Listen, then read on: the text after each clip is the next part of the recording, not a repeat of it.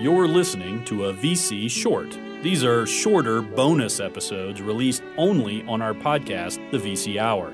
These are a product of Radio ABC 993 FM, a ministry of African Bible University in Uganda.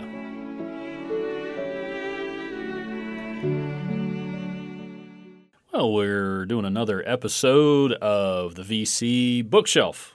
And it's a great one, I hope. I'm pretty excited about it. I'm blessed to have a job where a good bit of what I need to do, like what I'm supposed to actually do with my time, is to continue to read books and professional journals, articles, those kind of things about my areas of research, areas of professional interest, and thankfully, areas of personal interest as well kind of all come together. And I have to do that because for my job, I have to stay up to date and informed about what's going on with them and those kind of things. Not everyone has that kind of luxury of being able to work that way, but the Lord bless me, and I do. It's nice. I know it's nice, and I don't mean to rub it in or to brag, as they say, but I really do enjoy it, and I thank the Lord for it.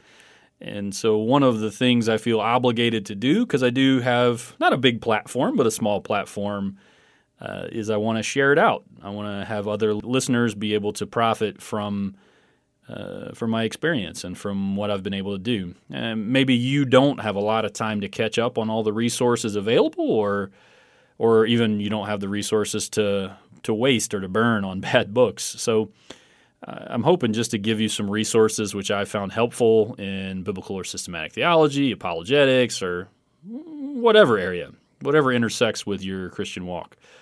And we know these aren't really proper academic book reviews that I'm doing. They're not meant to be. They're really just designed to equip those who are interested in topics like this and to give you some what I think to be helpful works.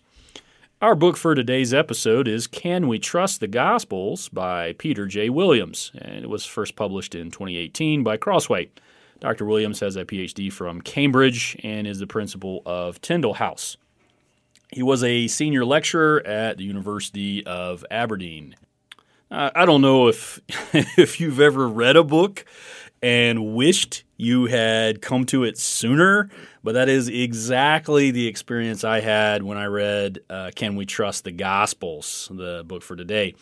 At the time of this recording, the book has been out for about 4 years, and I really should have been on it sooner. That was my mistake, and in fact, after reading it, I bumped it up the list of things I planned on talking about and wanted to get it out as quickly as possible because any other delay would have been a mistake on my part.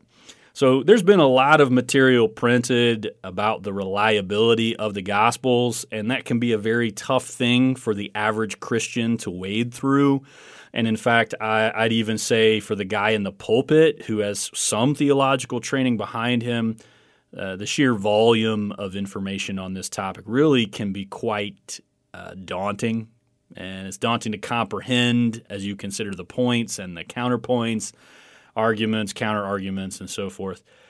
Williams has written a very accessible and thought-provoking volume, which I think surveys a great number of sources of evidence and argumentation, which all point towards the fact that believers can have every confidence that the Gospels found in their Bibles represent the work of men who truly, accurately recorded the events of the life of Jesus of Nazareth. In fact, the approach, I think it's fair to say, would be characterized as an evidentialist approach to apologetics, and I'm happy to say that I found the work to be very affirming as Christians do not have a faith that is without reasons, and as Williams points out very well, I think, in his introduction to the work.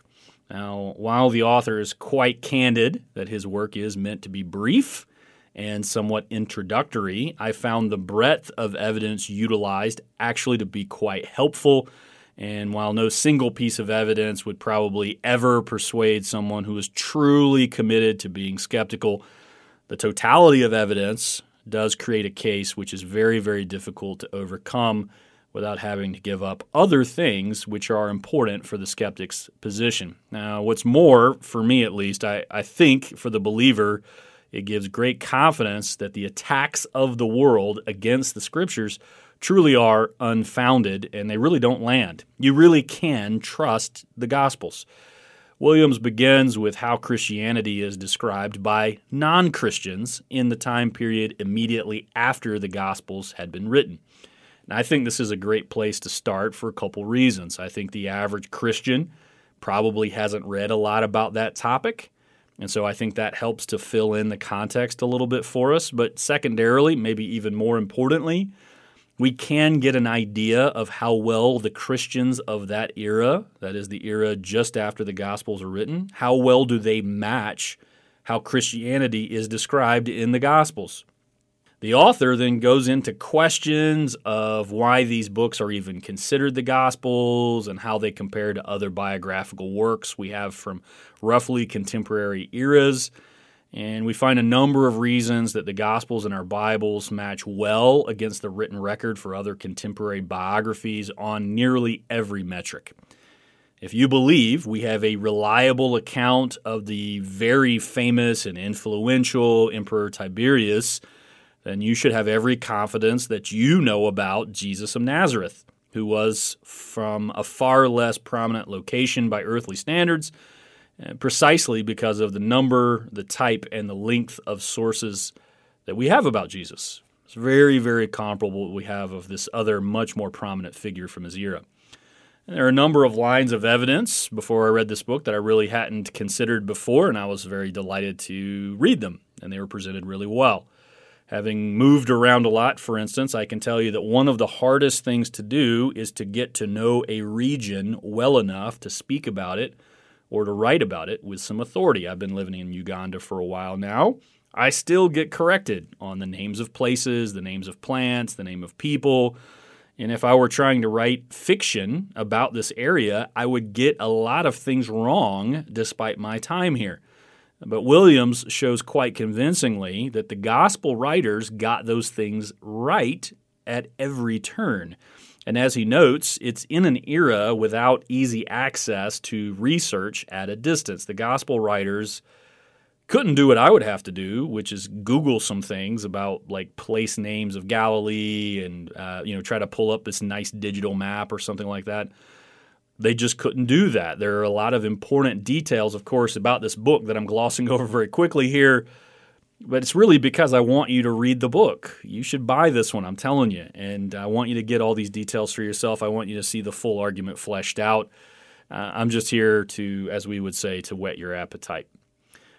Consider also the number of details in the Gospels where the detail itself seems inconsequential or sometimes maybe even puzzling in a story as it's recorded in one gospel account, but when taken together with the other gospel account or the book of Acts or larger historical context, it makes perfect sense. And these undesigned affirmations don't work in only one direction.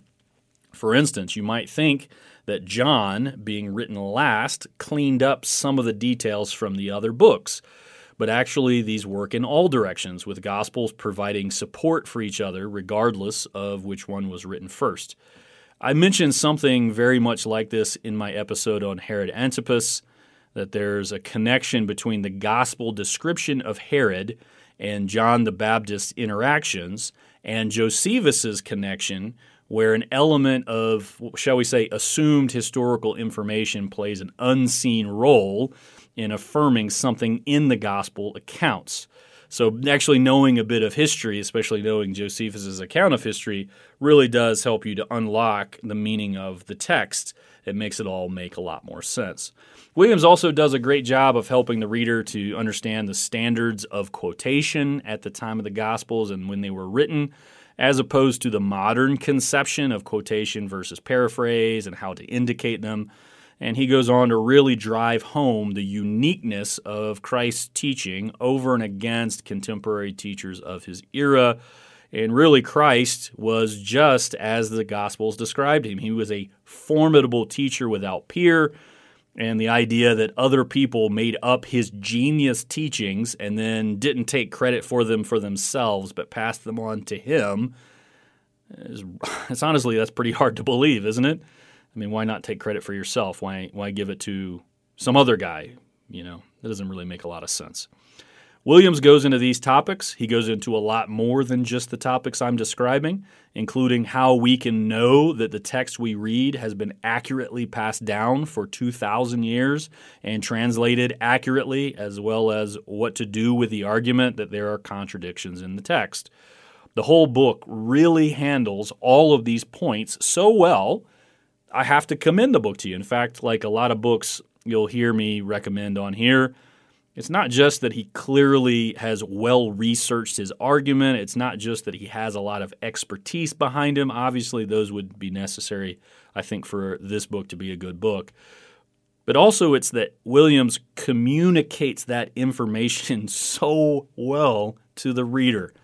It's not a mystery. In fact, I actually found myself reading a passage and then reading it again out loud to my wife so frequently that she ended up just telling me to read the whole thing out loud to her so that she could hear it as well. And we read it straight through in a single sitting out loud that way together. That book is that good, and I think you should read it too.